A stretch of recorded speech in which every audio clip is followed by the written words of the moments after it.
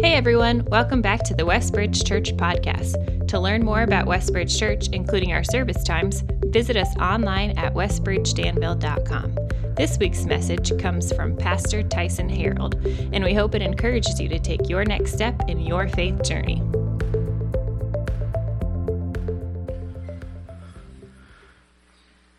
Well, this morning we begin our Christmas series, and I'm excited about this particular Christmas series because it's a little different than what we would normally do. It's called the Christmas question, and Christmas usually raises a number of questions, but this particular question that we're going to look over the next 3 to 4 weeks is probably the most important because this particular question changes everything.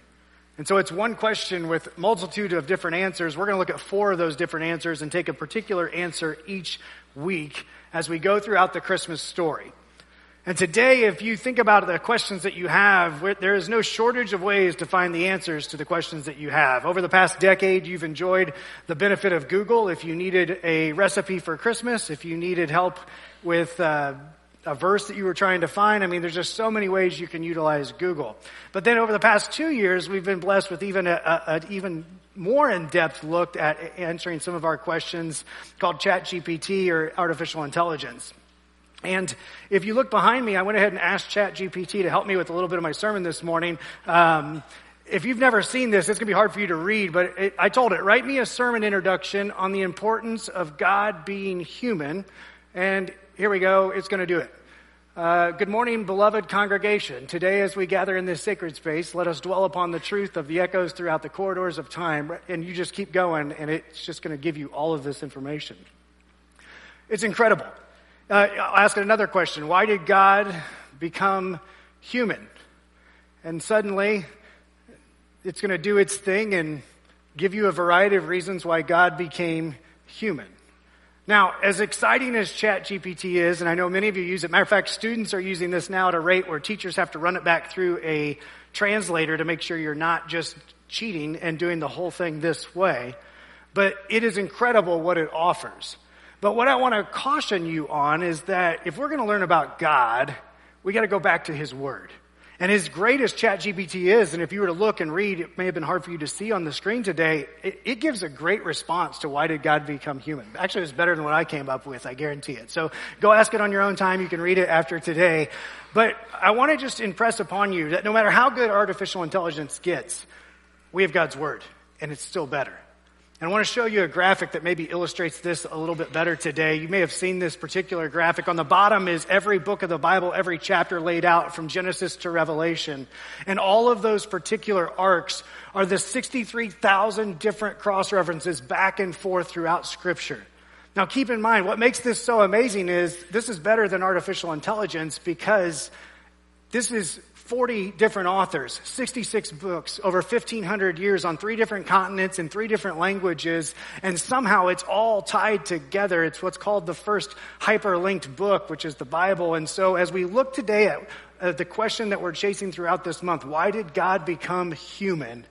It's important to go back to His Word. And as great as ChatGPT is, and you know, it's interesting, ChatGPT is always learning. So maybe it'll come up with this on its own, or if it's really bad and it's influenced by humans, like everything else, it could become bad one day and not be as helpful. But I would just want to impress upon you the importance of going back to God's Word to understand this.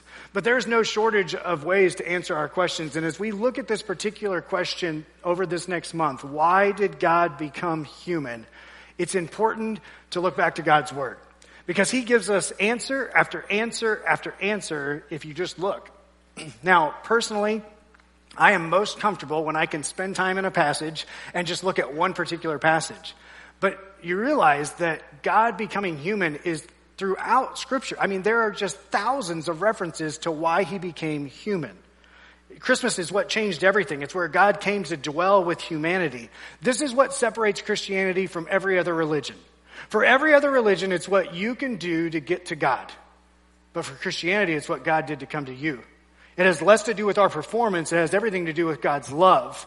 And so the event of Christmas, while we're actually never commanded to celebrate Christmas in the Bible, it is important to recognize what happened at Christmas. And we do get the benefit of that throughout our lives. So why did God become human? Today we're going to answer this in one part: to defeat sin and death. Why did God become human? He became human to defeat sin and death. Now, for the skeptics in the room today, most people today struggle with the fact was Jesus God? Right? If you were to ask people out on the streets, was Jesus God? You'll get a variety of answers. You'll get, well, he was a good man, or he was a prophet, or he was somebody who could be trusted. But most of the time in modern thinking, the question is Jesus God? And the answer is yes. You realize in the first century, though, that wasn't the problem. If you look in the book of 1 John, in 1 John chapter 4, we're not going to flip there today, and in 2 John 7, the question was not around his deity, whether he was God, it was around his humanity, whether he was in the flesh. So matter of fact, that's what John warns the people in 1 John. He says, be careful, because there's some out there saying that Jesus didn't come in the flesh, that he was just a deity that came down to rescue humanity. So today, it's like reversed. We struggle to think that Jesus is God, and in the first century, they were struggling to think that Jesus was human. Well, why does that matter? I'm glad you asked. Jesus' deity and his humanity are so important into understanding what he's done for us. It's what theologians call a hypostatic union. It's the fact that he's fully God and he's fully man. Now, in our human minds, we want to balance everything out, right? We want to be like, sometimes he was God and sometimes he was man. And as Wes read earlier in John 1:14, it's that he was full of grace and truth. He's fully God and he's fully man. And the fact that he's fully God and the fact that he's fully man is important to understand, because it makes much greater sense what he did on our behalf. If you find it hard to reconcile today that he's fully God and fully man, that's a good place to be. You don't want a God that you can fully understand. And if you have a hard time reconciling how those two things could be true, other things happen like that all the time. It's usually a matter of perspective. I brought a stick today. I'd like for you to point to the end of the stick. Now, some of you are going to say, this is the end of the stick. And some of you are going to say, this is the end of the stick. And you're both right. It's still a stick. Right? And so it could be true. It's usually a matter of perspective. There's going to be times you read scriptures and you're going to see God's or Jesus' deity come through. You're looking at this end. There's going to be other times you're going to see his humanity, and it's this end. And those can both be true at the exact same time as we look at scripture and we understand. And so today, as we look at that, I want you to look at the Christmas story perhaps through a different lens. Flip over to Matthew chapter 1 as we look for the answer to the question of why did God become human. In Matthew chapter 1, verse 18, you've heard this story now, depending on, for some of you, maybe dozens, if not hundreds of times. But I want you to think through the lens of why did God become human? He became human to defeat sin and death. And from the very first parts of the Christmas story, you see this become true.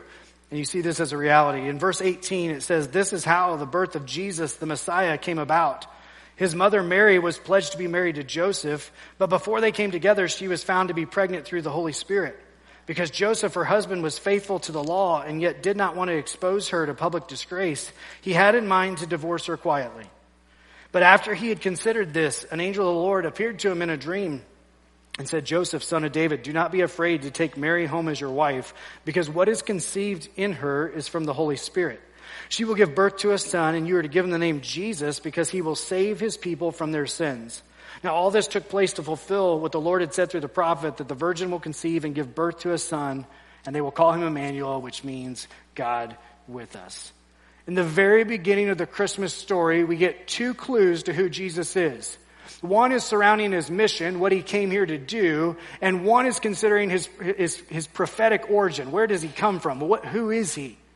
And we see that in verse 21, where it says, she will give birth to a son, and you are to give him the name Jesus, because he will save his people from their sins. Why did God become human? It was to save us from sin and death. And we see that from the very get-go of the Christmas story. Jesus, his name, is the Greek variant of Joshua, which means God saves. When Joseph is told what to do, because he's got his first problem is that it's a divine incarnation, right? The Holy Spirit overshadows Mary, and Jesus comes into the world through Mary. That's his first thing, and he's trying to process that. As he's doing that, the angel gives the name of who Jesus is supposed to be, and we find out that he's here to save his people from their sins. But then the second part of that, we see that they would refer to him as Emmanuel, which means God with us. Once again, we see his humanity on display. In God's economy, sin had to be dealt with. If you remember, in the Old Testament, there was all kinds of sacrifices in order to take care of the sin problem that was there. And in God's economy, that sin requires a sacrifice. And we learn from very early in the Christmas story that Jesus is the sacrifice that would come to help us. So God came as a human to defeat sin. And the question today is, well, then how does that happen? God came as a human to defeat sin. What does that look like? And let's take a look at a couple of different reasons why. First off, if Jesus was a human, or because Jesus was human, he became a sinless sacrifice for you and me. The first thing that you have to understand is that as he became human, he took our place, right? He not only took our place, though, he lived a life. Matter of fact, he lived the life that Adam couldn't. It wasn't always supposed to be this way, you see. In the garden, God had put Adam and Eve together, and they were supposed to be in communion with God, and there was no sin at the beginning. But what happened? Sin tainted that world, and ultimately it ended in death for them. Jesus became a sinless, perfect sacrifice because he lived a perfect life. In all of the Old Testament sacrificial system, if you remember how that would occur, is you'd have to take a spotless lamb to cover over sins, and then once a year the high priest would have to cover over his sins, and there was just such a process behind this because no one was perfect. And if you couldn't find a certain sacrifice, you had to go have a whole other list of rules and regulations. And Jesus, it's what Hebrews becomes, a better sacrifice for us. Because he was human. Everything else was all on animals and trying to cover over our sins, and Jesus comes on the scene as a human so that he could pay for our sins. Take a look at what it says in 1 Peter chapter 2, verse 22. He gives a great description of who Jesus was and the fact that he lived a sinless life. It says this in 1 Peter chapter 2, verse 22. He committed no sin, and no deceit was found in his mouth. Matter of fact, he's actually quoting back another one of those arcs from earlier on in the picture. That particular arc is out of Isaiah, so it's tied back again. When they hurled their insults, verse 23, at him, he did not retaliate. When he suffered, he made no threats. Instead, he entrusted himself to him who judges justly. He himself bore our sins in his body on the cross so that we might die to sins and live for righteousness. By his wounds, you have been healed. Jesus became a sinless, perfect sacrifice. And he was only able to do that because he was human. Because he was able to live a life that we couldn't. And as he lived a life that we couldn't, he not only shows us how to live life, right? But he did it in such a way so that he would become that perfect, sinless sacrifice. The second thing that he did is that he reconciled us to God. He reconciled us to God. There was a chasm between us and God, and it was called sin. And Jesus bridges that gap. And he's able to reconcile us back to God. He had no sin, but yet he became sin for us. You've probably heard this verse before in 2 Corinthians chapter 5, where Paul is trying to help the Corinthian church understand what God has done on their behalf. He says that God was reconciling the world to himself in Christ, not counting people's sins against them. That's where you can all say thank you. Right? God is not counting your sins against you. And he committed to us the message of reconciliation. We are therefore Christ's ambassadors, as though God was making his appeal through us. We implore you on Christ's behalf, be reconciled to God. And then here's the important part to understand. God made him who had no sin to be sin for us, so that in him we might become the righteousness of God. Jesus reconciled us to God, and he did that through becoming a human and coming to earth and dying on your behalf. He literally became sin because he didn't have any sin, and so he took on your sin so that you could be right with God. He was uniquely positioned to do this because he was both perfect and yet he was both human at the same time. And what makes this even more amazing as you think about it is because God has done this. And so I know you came in here expecting to hear the Christmas story, and we're going to talk about the Christmas story, but we are continually benefiting from the gift of Jesus. You ever have those gifts that wear out after time? Like, I don't even think I could tell you what I got for Christmas. Like last year, maybe. 2 years ago, absolutely not. And yet for more than 2,000 years, we are continually getting this gift that we don't even acknowledge. We didn't even realize that he reconciled us to God. It had nothing to do with us. But here's the cool part. He's now transferred that because Jesus, once he ascended, went to the right hand of the Father. And he says, actually, what you're going to do now is you're going to be my ambassadors. And you're going to help be a part of the process to reconcile people back to God. So if you can't get excited about the fact that God took on sin for you, how humbling is it that he would take on sin for us and then say, you know what? I'm going to leave. It's up to you guys now. You get the chance to help be a part of reconciling people to God. And I love that so many people at our church take that responsibility seriously. And you're doing things and involved in ways in which are helping people understand that they need to be reconciled to be back with God.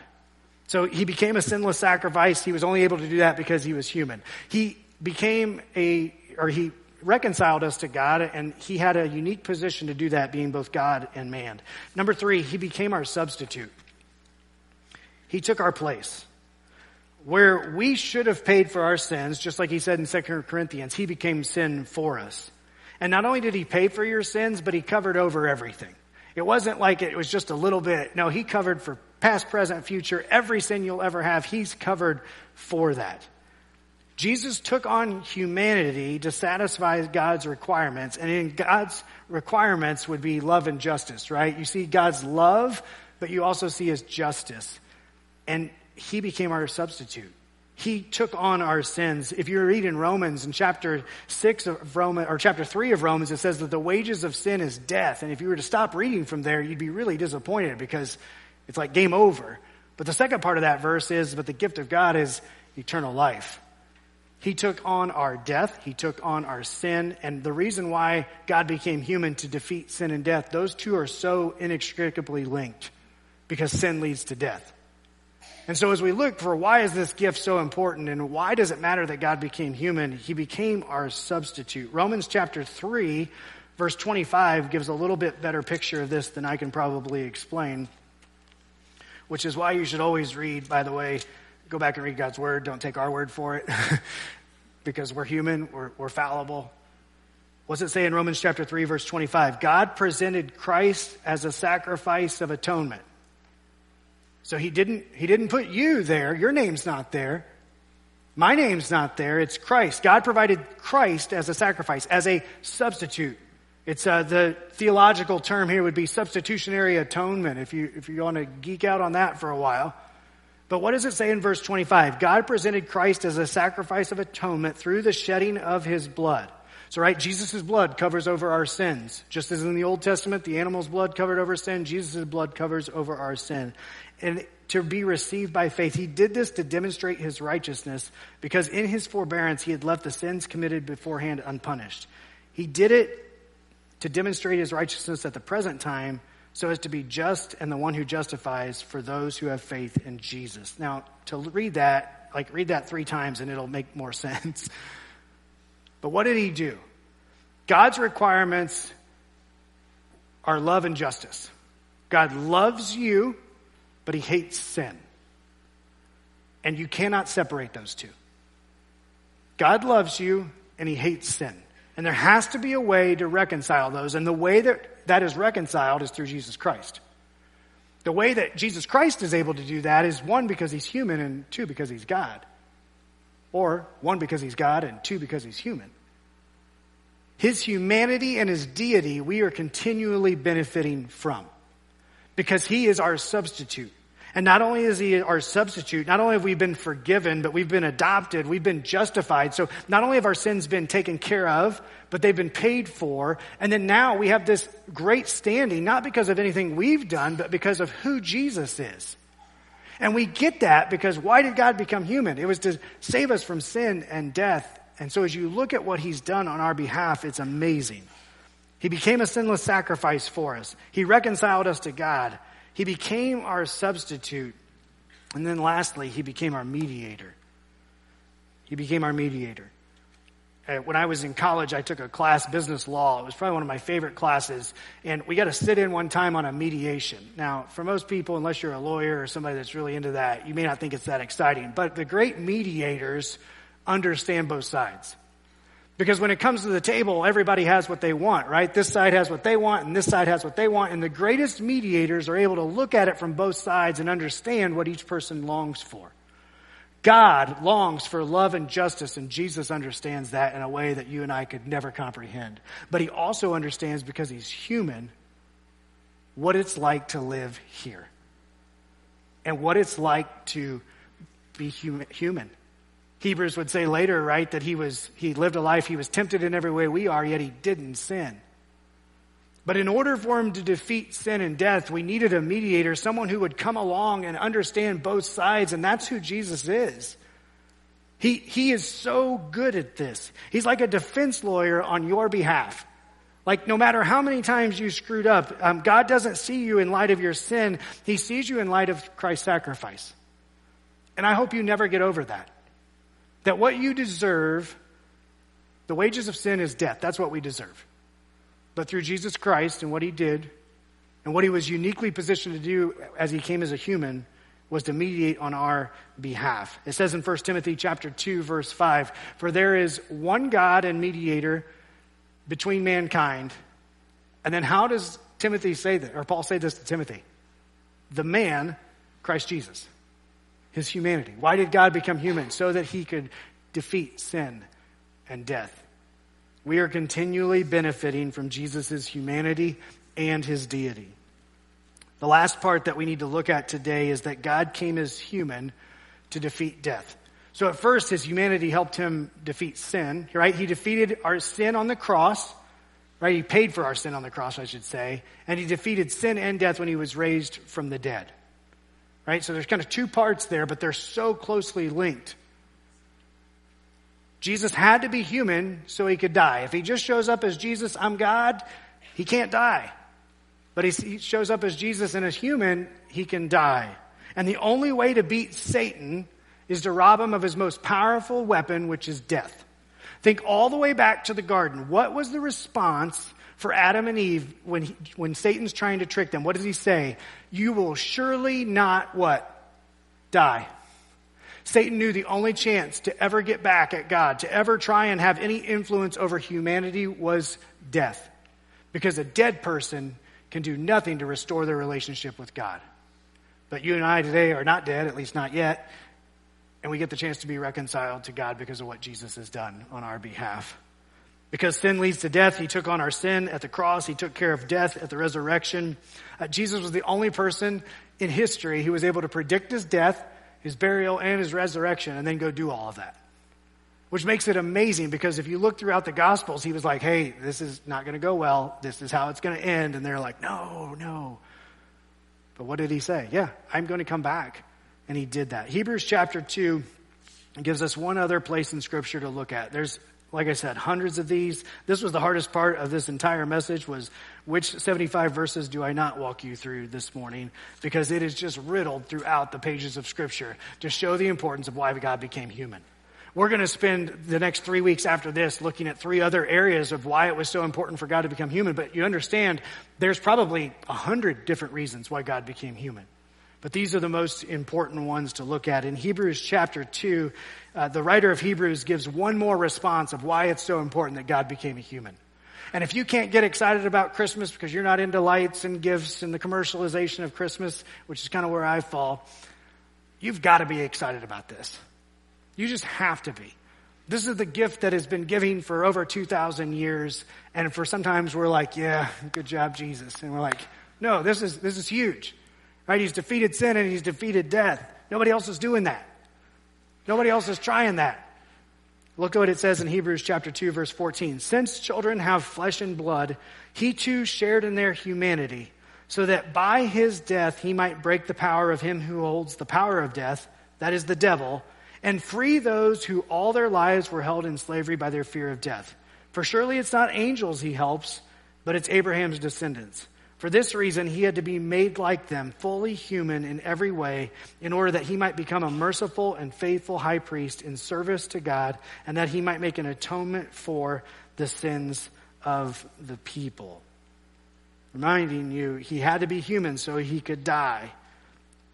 But he became like us so that he could defeat death.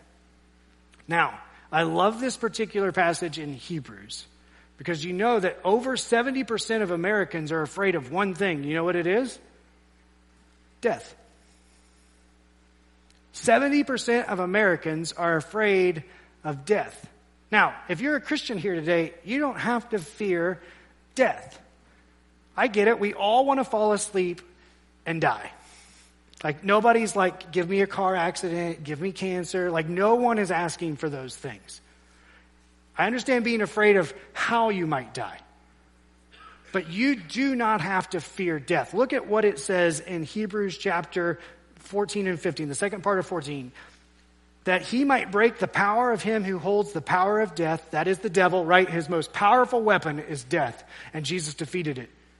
And free those who all their lives were held in slavery by their fear of death.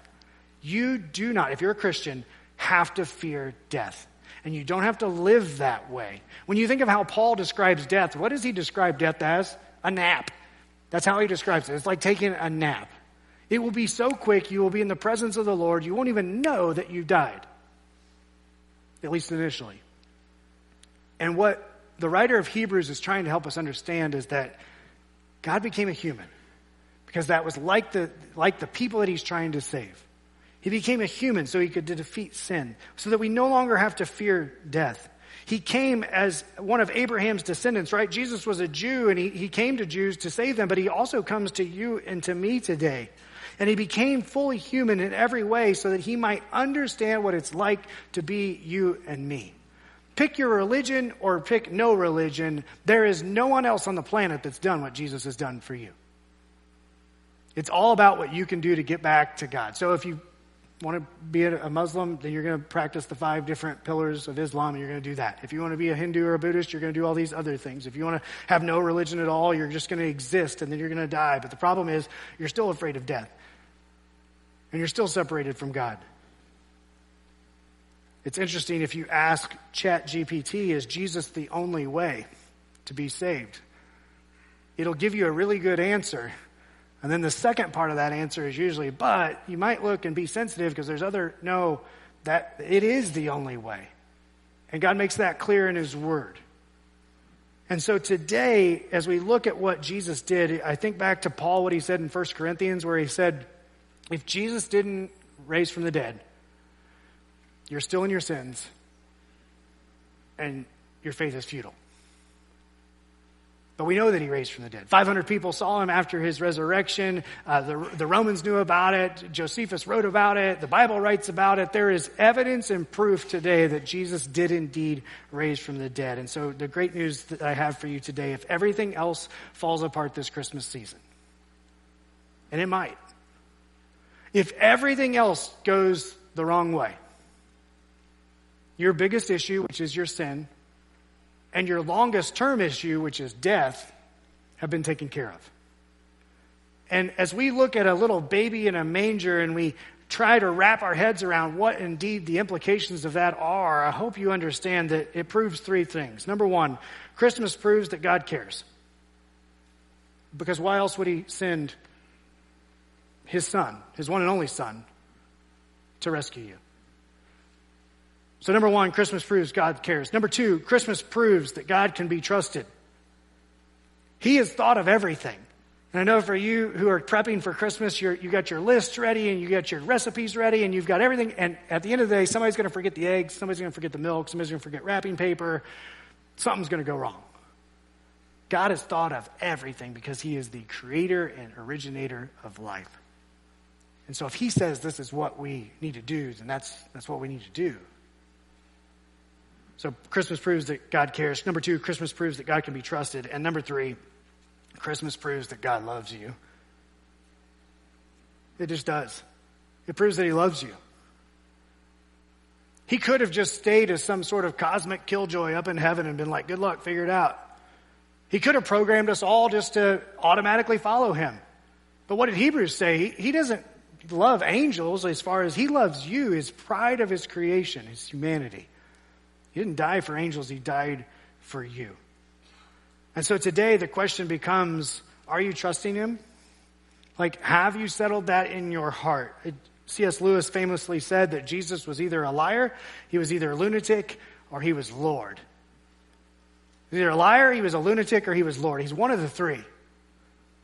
If he's a liar, that's a lot to unpack because there's too much evidence that he wasn't. If he's a lunatic, he was crazy in the sense that he loved people in a crazy way, but not in a way that we normally use that word. But number three, if he's Lord, which I think he is, I think the pages of Scripture shout the fact that he is, that he was a God-man that came to rescue us, then it changes everything. Because if he's in control, that means you can't be. And so if you've never taken this step, if you remember back to that one passage, it says that Jesus' blood was shed so that we might be received through faith. Romans chapter 3, verse 25. What he's calling you for is not perfection. What he's calling for you to do is to trust him. To acknowledge that sin separates you from God and that the only way that that can be solved, the only way that can be bridged is through Jesus Christ. And if you've never had the chance in your life to settle that and to say, Romans 10, 9 through 10 says it this way, if you confess with your mouth that Jesus is Lord, and if he's Lord, you can't be. And you confess in your heart that God raised him from the dead, you will be saved. If you've never done that, you can do that right here, right now, right as you're sitting. You can confess, God, I believe that you are indeed Lord, that you've paid for my sins, and that you are the only way for eternal life and to pay for that. And I'd encourage you to do that right now. You don't have to bow your head. You don't have to say a prayer. You can just settle that right now. And if you do that, then I'd encourage you to take the next step, which is be baptized, which is a public declaration of that decision. We're going to celebrate that here, not in the first service, but in the second service. The Egan sisters are going to be baptized. So, sorry you won't be able to see that. I guess you can come back in and watch that. But really cool.